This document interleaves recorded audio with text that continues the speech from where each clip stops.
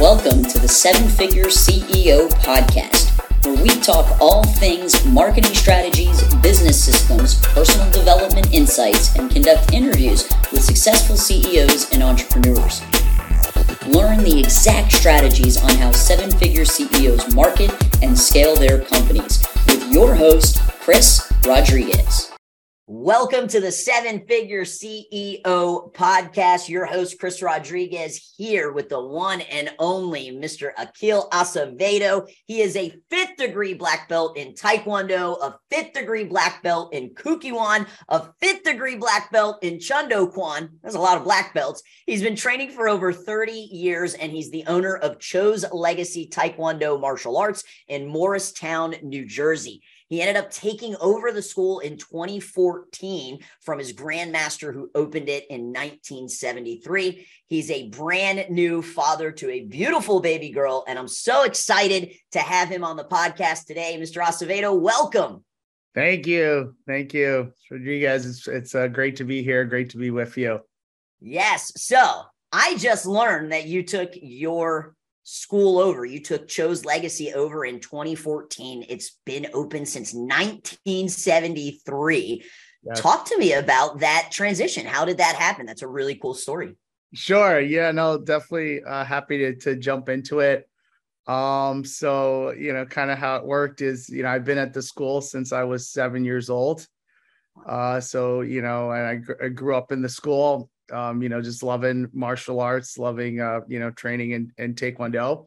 It was funny when I was a young kid, I always knew I wanted to be a martial artist and Taekwondo teacher. I just never knew kind of how the opportunity was gonna kind of arise. Growing up, where I was here in Jersey, my parents being big proponents of getting an education and going off to college, being second generation in this country, and my parents immigrating from the Dominican Republic when they were young teenagers, real big focus on education and going to college and improving themselves. So, sure. I went off to school, did the college thing, got an engineering degree and worked out in the corporate world for 6 years, had a great run. And it just so happened kind of at the end of my tenure in engineering, when I was kind of looking to do something a little different, my grandmaster was getting to retire back in 2013 into 2014. And, had kind of approached me about taking over the school and buying it from him. And, at first I kind of passed on the opportunity to be honest. And I said, no, I think I'm going to wait. And then my senior instructor, he kind of stepped in and took it over, and he was running 2 schools at the same time. And, he just couldn't do it. It was just him. And he's like, hey, would you come back here and really think about, taking over the headquarters school? And I said, well, same opportunity doesn't come around twice. And, I jumped in that second go around and bought the school in the beginning of 2014 and had it ever since. Wow, that's so cool. I had no idea that you're a college graduate and went to school for an engineering degree.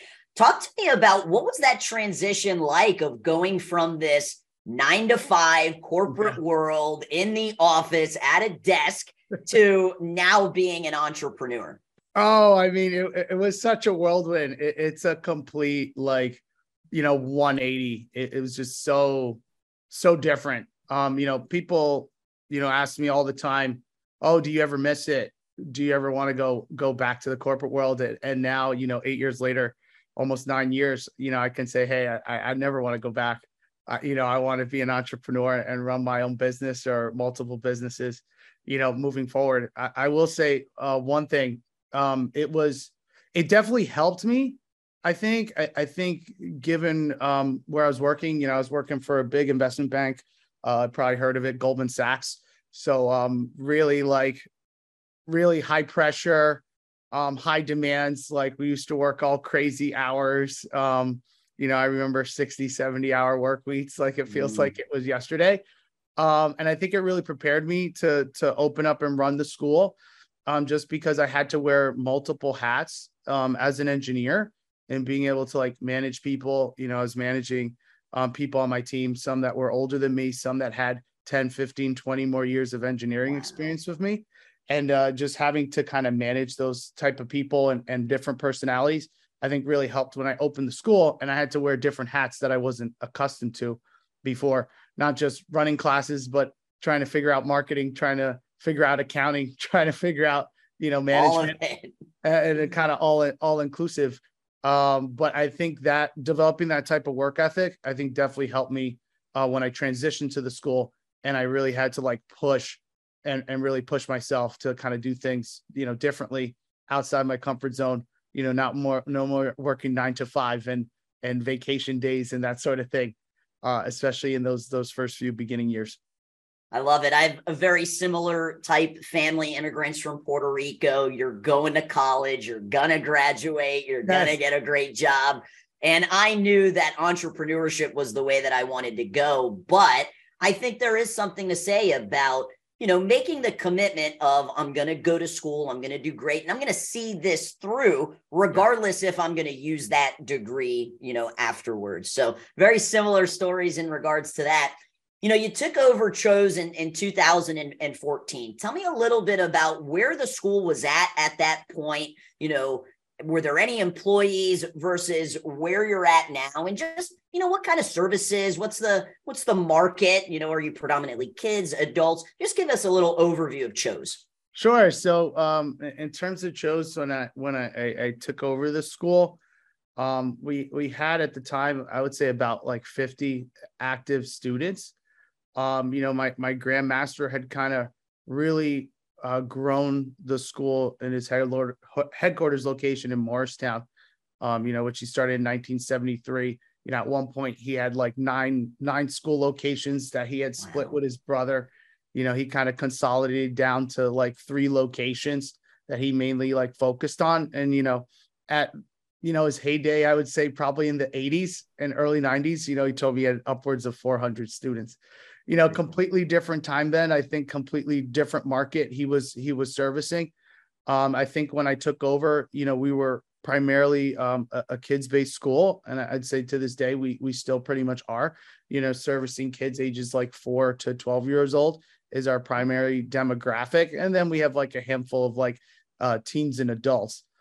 So he kind of had really kind of scaled back.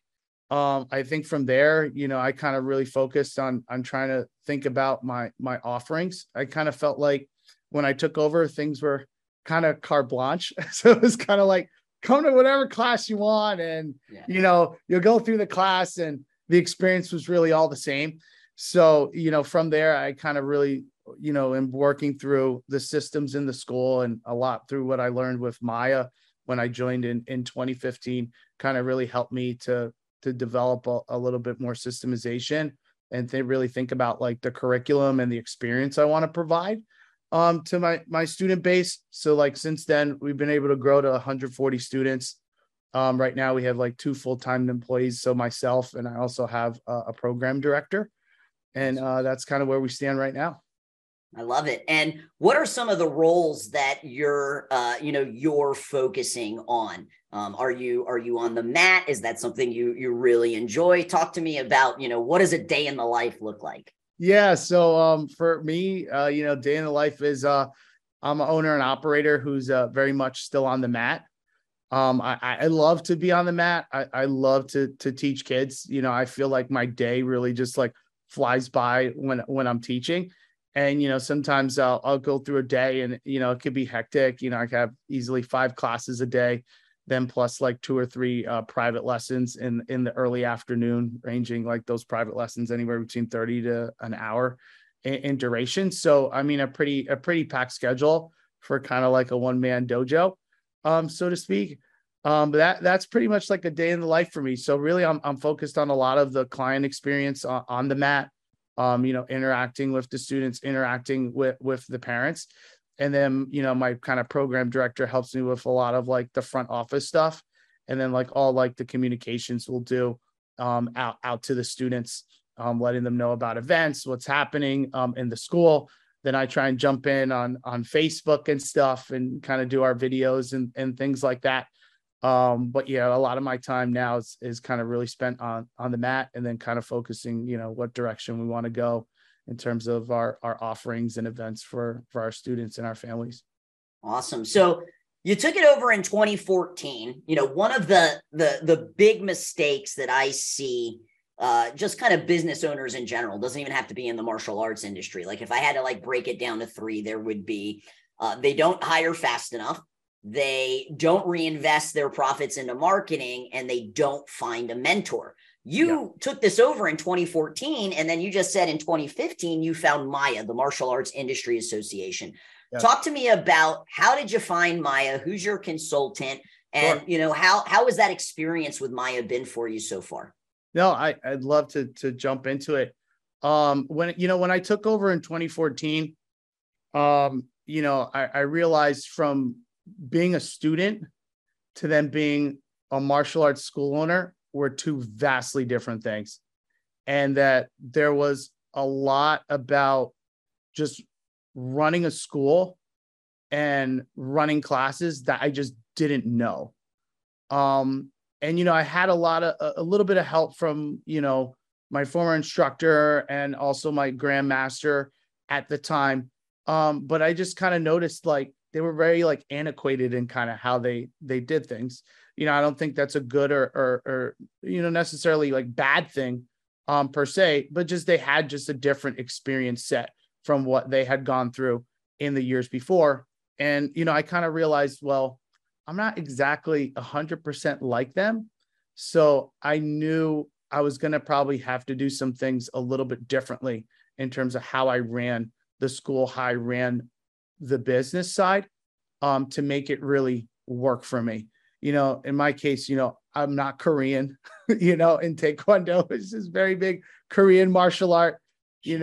My area that I'm in, very like high income, there's not a lot of minorities that necessarily look like me, especially running a martial arts school where I am. Sure. So I knew I wanted to do things a little bit differently. And it was kind of funny. I had received, I think towards the tail end of 2014, and how I got introduced to MIAA was I got like the MIAA Success magazine. And it came to my school, and I was looking at it and I was reading it, and I was like, wow. And I was looking through some of these profiles, and I'm like, wow, there's some like young school owners like around my age in different parts of the country that kind of look like me or had maybe some type of similar experiences or came out of the military or something and started their own martial arts schools that were really rocking it and really doing well. And I was like, wow, there's this whole other kind of group of martial arts school owners that are really making an impact in their communities and then also doing well financially. So I kind of saw that and I was like, wow, this kind of piques my interest here. Let me see if I can learn a little bit more. And then I saw advertisements for the Super Show. And, it's like now at this point, it's like early 2015, I'm a year into the school. I kind of took my losses. I'm like living off some of the savings I had from my corporate job from engineering. And I'm like, man, things are tough. I was like, I got to try and do something different here. Reality is setting in, yes. Right? And I'm like, I want this to work. I'm willing to work at it, do whatever I got to do. I know I got to take my lumps, but I was like, let me see if I can get to this Super Show and see what this is going to be about. So, I went to Vegas 2015, middle of the summer, first time out there, didn't know what to expect. Super Show's this big, massive thing. There's martial artists everywhere. And, I think I sit in the first, business forum for first time, studio owners coming in, and Mr. Silverman does his whole breakdown. And I still remember it to this day of taking one event and how you can, have it touch all these different aspects of your business and help you, generate revenue and encourage retention. I think he was talking about an in-school tournament, I think at the time. And I'm just like, I was just blown away. And I was just like, wow, I can do this and incorporate all these different things. I never learned this before. I never thought about it. My grandmaster was kind of old fashioned in the sense he said, oh, you teach good Taekwondo, you teach well, like the students will come type of thing. Build it and they will come, right? Yeah. I'm like, that's great. But I'm like, I got to try something a little different. So, I joined up MIAA right then and there on the spot and kind of started my first year consulting. with the group and started kind of making some changes and developing my programs, which kind of took me a little while. I think I was a little slow to implement, honestly, in the beginning. And then now, since like about 2016, I've been with Mr. Parman as my consultant, and it's just been a great working relationship. It's been a great mentor to me. It's really helped my school to grow, and just really kind of help my mindset, just to kind of open my eyes to what the school can become. And it's really neat, Chris, because I remember when I first listed out my goals, I was looking at them the other day from like 2015 when I went to the Super Show. And I think like Mr. Silverman or maybe a year later, Mr. Parman was like, hey, what gross you guys want to get to? Like, what would be like a dream goal for you? And I think at the time, I remember I was barely making like $8,000 a month. And I think I said my goal was like to hit like 25,000. I thought that'd be like remarkable. And, at this point, I've like way of crushed that. Yeah. Yeah. And it's like, it's just amazing to think like, kind of how far I came and where I can still go, to feel like now, hey, I made one of the biggest changes in my life direction wise. And I'm all better for it. And, I wouldn't have changed it for the world. But I'd say one thing you mentioned before, I would definitely agree to, just speed of implementation. I think, I could have implemented some things a lot faster. I think a lot of times you get used to doing things your same old way and in your bubble, and you're like, hey, nah, I don't think this is going to work for me. Like, I'm a different market, or I'm like in a different place, or my customers are different. And then when I just started doing some things a little differently, it just kind of started snowball effect. And I was like, wow, like this really works. And it's not different because I'm in New Jersey or because it's me, Akil Acevedo. Like it can definitely work for me too. I love it. I kudos to you for only waiting a year to find a mentor, right? Many people will go through a decade of running their business, trying to figure it out on their own and not really knowing, like, you don't know what you don't know. So not really understanding, like, man, there are people out there just like me where, you might think $25,000 a month is doing great, but compared to $50,000 or $80,000 a month, right? It just kind of completely opens your eyes. And very similar situation. I went to a Maya event that was here in Tampa. It wasn't the Super Show that Mr. Silverman was putting on. And it was like, wow, there's so much out there that I had absolutely no idea about. And, I think Maya in general it's like having the cheat codes to when you're playing a video game, it. And in no way do I want, one thing I can't stand is when like coaching companies or, any type of consulting, they're like, oh, it's easy. Like, it's not easy. Like, you have to put in the work, right? But if you follow the recipe, if you follow, what your consultant puts out in front of you, then we can absolutely help you, achieve those goals. So that is so cool. Thank you so much for sharing that story. You're welcome. Let's kind of shift over. You are a GrowPro client. So we do your marketing and your ads, and then you recently signed up for the Concierge Agent program. Talk to me a little bit about your experience with GrowPro, your account manager, Darian, and how this Concierge Agent program has been working for you. Sure. No, happy to jump into it. I'm going to try and go back a little bit. I think I had transitioned into GrowPro. I think during COVID, to be honest, if I'm not mistaken, maybe kind of partway through, I was kind of looking to go to a different direction. I think at the time, I was still doing a lot of stuff on my own, and it was just becoming really hard to just manage the changing landscape all of it with social media. Yes. And just kind of juggle, just dealing with like the classes and going from video classes to virtual classes and trying to figure out, what was happening in the whole kind of marketing landscape with like social media and Facebook.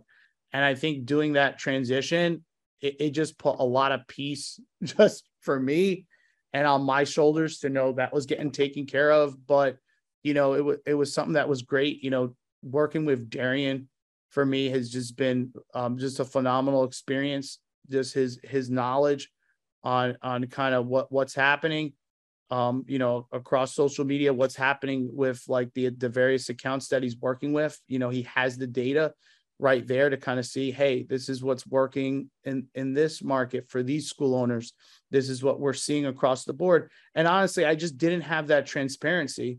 So I would never know, like, hey, is my ad really working? I mean, Facebook says it kind of is, or I'm reaching X amount of people, but I don't know. Am I really gaining traction or not? I may see a few trials come in, or, a few leads apparently come in, but then like, how am I doing that whole follow-up? So, working with him has been great, being able to get like the reports, quarterly on how, like, where my ad spend's going, how many leads I'm pulling in, and then being able to see on my side, how many of those people are turning into students, was really phenomenal. So we saw like a big improvement just in our content creation, just standardization of what our messaging going out to that market base of ours, that kid market, going out to a lot of moms, a lot of parents. And, we got a lot of good feedback. Hey, we saw you, whenever we have someone come in, we always ask them, hey, where did you see us? And honestly, 90% of the time it's a Facebook ad, it's an Instagram ad. And I had one mom just last week say, hey, I don't know what you're doing, but, I was just thinking about martial arts, and like you popped up on Instagram, and I said, this is perfect. My daughter's just talking about it. And she's like, we just jumped in to do a lesson, to do an introductory lesson. So just having that kind of streamline of everything and just the marketing message has just been, just tremendous for us. And then like transitioning to like the concierge piece, brand new program. I was kind of unaware how it was going to really work at first. And, I was a little bit unsure because I'm kind of the type of person, I like to let other people try things first. And you do the beta first. Yeah. And kind of see how it goes.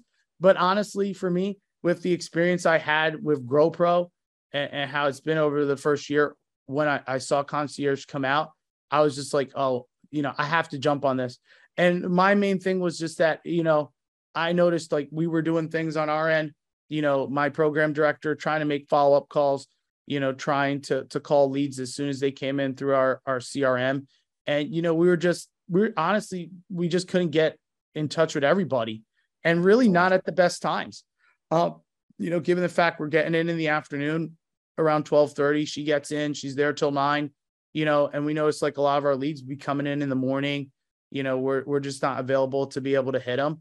And the fact that, the concierge service was pretty much hiring another person, working another 8 hours, 9 to 5, and getting all these people in the prime time of right when they're coming in. So it's been a game changer for us the last month. I can honestly say unequivocally, our appointment book is, we are booked with one-on-ones for the next month. And we've been booked, since we started concierge end of October all the way through November. That at this point, I had a phone call with Marina just last week in terms of how we were doing and going over our calendar. And I said, hey, at this point, we have to double book people. I have to do semi-private introductory lessons, because if not, I'm not going to be seeing people till January. And good problem. It's a good problem to have. It's definitely a good problem to have. And I feel real fortunate that's the case. But the team has been fantastic. I couldn't say more beneficial things. They're there. If you have a question, you shoot an email, you get a response less than 24 hours, if not the same day. I'm always able to get a hold of somebody or book a meeting and can go over, where we're at. And I couldn't speak more highly about it, to be honest. Thank you for that. That is so great to hear. I was also nervous launching a brand new program, right? Anytime that I'm putting my name on something, you want it to be perfect. But as we know, as business owners, you're not going to see where the holes are unless you start scaling it up, right? Yes. And really, really proud of our concierge agent program. I know Marina's been crushing it for you. And, I do want to kind of rewind here for a second, because you found us during COVID, and You are in one of the states, New Jersey, that really was affected a lot more than like a state like I'm in, like Florida or Texas. And what we've seen kind of across the board standard is that the schools in California, New York, and New Jersey really were, kind of affected the most. So talk to me about what that was like for you. And, what was just kind of like your mindset getting through COVID? Sure. So if we kind of rewind to 2020, probably the year that all martial arts school owners want to just forget. Right. Right from their mind. I remember, when kind of COVID started, the rumblings end of February and then into March, here in New Jersey, we shut down the middle of March, was like the mandate. And I was just like, I think like everyone, it was like, what is going on? Like, government is shutting us down. This is nuts. And I remember when we shut down mid-March, and I think a week had about gone by. And I met with my team. So it was, at the time, it was me, head instructor, my program director, who had actually just started with me in February. Wow. And she's still with me today. She's a great member of my team, Mary Rose. And I had an assistant instructor at the time who was working for me. And I told them, Chris, I said, I have this weird feeling that this is going to last longer than we think. At the time, I had no idea it was going to last as long as it did, to be honest. I thought maybe it was going to be like a month or 2 months at max. And I was just like, I'm like, I think we got to start like pre-recording like classes, like doing like video recordings and like issuing them out like via our software system. We're using Spark as our CRM. And I was just like, I don't know how we're going to do it. We're going to start. So we took a whole week and we just started recording lessons, right, for all the different groups. And we got that out really quick. I'd say within 1 to 2 weeks time. Nice. It was pretty fast. That at that point I was learning like, this whole thing about speed to implementation is important, because I told my team, I said, if we do nothing, we sit on the sideline and just wait. Some people will hang around and wait for us, but not everyone, I think, of our members are going to really stick around. Eventually they're going to be like, time to cost cut and martial arts is out. They're not doing anything. I think after a month, when we got into like April, and I started seeing like everyone was going on to Zoom, and Zoom was working well for some of my colleagues and those also like that I saw in Maya, I said, okay, now we got to get on Zoom. Like now we got to be, live with our students, doing Zoom classes, interacting. And we started doing that, I'd say probably from like April up and through July. So for us in Jersey, like mid-July is when we were allowed to open our doors again. But I knew where I'm located, my client base just wasn't ready to go back in person, at least not in the studio. So what we started doing, one thing that kind of helped us, at this point, our student base probably dropped about a third to a half of what it was. I remember revenue in May and June pretty much dropping like 50%. So, we were just really and you have this new hire too, right? Yeah. And you have this brand new hire. Yeah. And I'm like, wow. Oh my God, like, how am I going to make payroll? How are you going to make this work? And, I remember at the time, beginning, I was literally doing just Zoom classes out of my kitchen of my apartment. So where I am now. And like, I remember my housemates upstairs hearing me, hey guys, get your nunchucks. Like, here we go. And like, it's just kind of funny, but it's just interesting what you'll do, to keep moving forward with your business and your dream, and just to make it survive. And I think just the speed of implementation and doing that really helped us to keep a lot of our students just engaged and keep them want to keep coming in and really rally behind us. And I think in July, when we were able to open up our doors, we were kind of fortunate because we have a big park, actually, probably like a few minutes from behind our school. So we actually started doing classes in the park. And we did that throughout the summertime, July and August, and actually going up into October, believe it or not, of 2020. So where, a lot of our families were coming outside. They actually ended up loving it. They're like, hey, we should do some more classes outside when it's nice. Yeah. And then kind of in the fall time, September and October, I did a hybrid of in studio classes with virtual component with Zoom, and then park classes. So I would spend about half my day in the park and then end my day in the studio like twice a week. And then like another 3 days a week, I'd start in the park and then end my day in the studio. So it was definitely a juggling act, a balancing act. But we were able to make it through and grow throughout 2020 and into 21. Whatever it takes, right? I mean, that's the mindset of the successful entrepreneur. So talk to me, we've talked about the past, we've talked about the present. Let's talk a little bit about the future. What does the next level look like for you? What does that look like? I think for me, one of the things I think about now, especially as I have like my newborn, my first child, I think a lot about now, like building a team around me. It's always something that, I've seen some of my peers do. I've seen, my mentor, Mr. Parman, do, and others. And now it's kind of something that's really on the forefront of my mind. I think a lot about, the book I read early on when I started my business, E-Myth by Michael Gerber. Really, I know you've read it, Chris, and, just about being the technician. And I think a lot of martial arts school owners, I think that's how we're taught. I think that's how we're known to be. We're like the subject matter experts, and we feel like we got to do everything. I think for me, growing up in my grandmaster's school, he had a handful of instructors. He kind of like spent 10 years, I found out, on the mat, and then he was kind of done and he started delegating out. But I never really learned from him how to actually do that and how to really kind of implement that for me. So that's something that I kind of think about in terms of growth, to build the team around me to help me to start to get out of teaching every single class.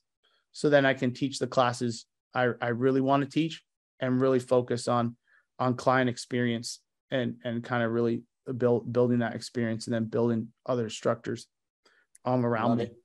It's others.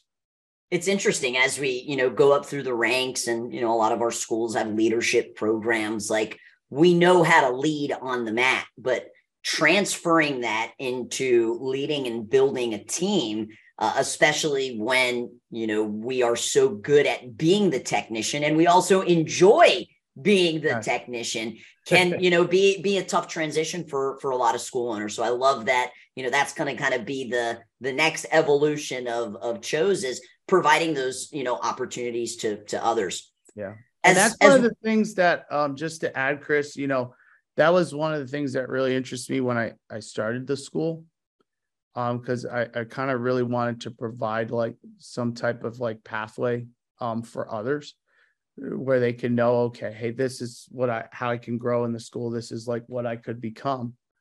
And that'd be one of my biggest dreams. Like, if one day, I can pass on the school to a student or help another student be able to open up their own school, if that's the path they want to do, that'd be really exciting. But like, I also realized like it's a whole nother skill set. It's a whole, like you said, leading others in that capacity of running the business and helping them to manage and have, expectations and deliverables and things like that, and giving them the room to be able to lead, but also not step on their toes and let them make mistakes. That's something I'm working through now, and something I definitely want to grow into more of that leadership role. I love it. As we wrap up here, what would you say to the school owner that maybe is feeling stuck right now and they don't really know how to get to that next level? What words of advice do you have for them? Yeah, I would just say, if you're stuck, you're frustrated, you're looking to see, how do you get out, kind of from where you are and to that next stage. Number one, I'd say be willing to go outside your comfort zone.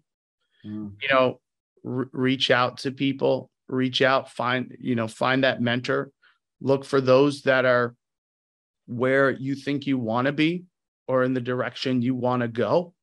And then, mimic their type of success, and you'll mimic what they do, listen carefully, and then don't be afraid to implement, and try and implement quickly. Things don't necessarily have to be perfect, but it just has to be good enough that you get started. You kind of figure out, okay, what'd you do right? What'd you do wrong? And then you can make it better, for the next time when you go to implement again. I'd say just try and implement faster, and, be willing to go out that comfort zone and find those that can kind of help you, that are where you want to be, or where you think you want to be in the future. Awesome. Great share. Appreciate you coming on to the podcast, sharing your story of building Cho's legacy, and really excited to see where you take it next. Thanks so much for coming on. Thanks, Chris. It was great. And I appreciate being able to kind of share my story.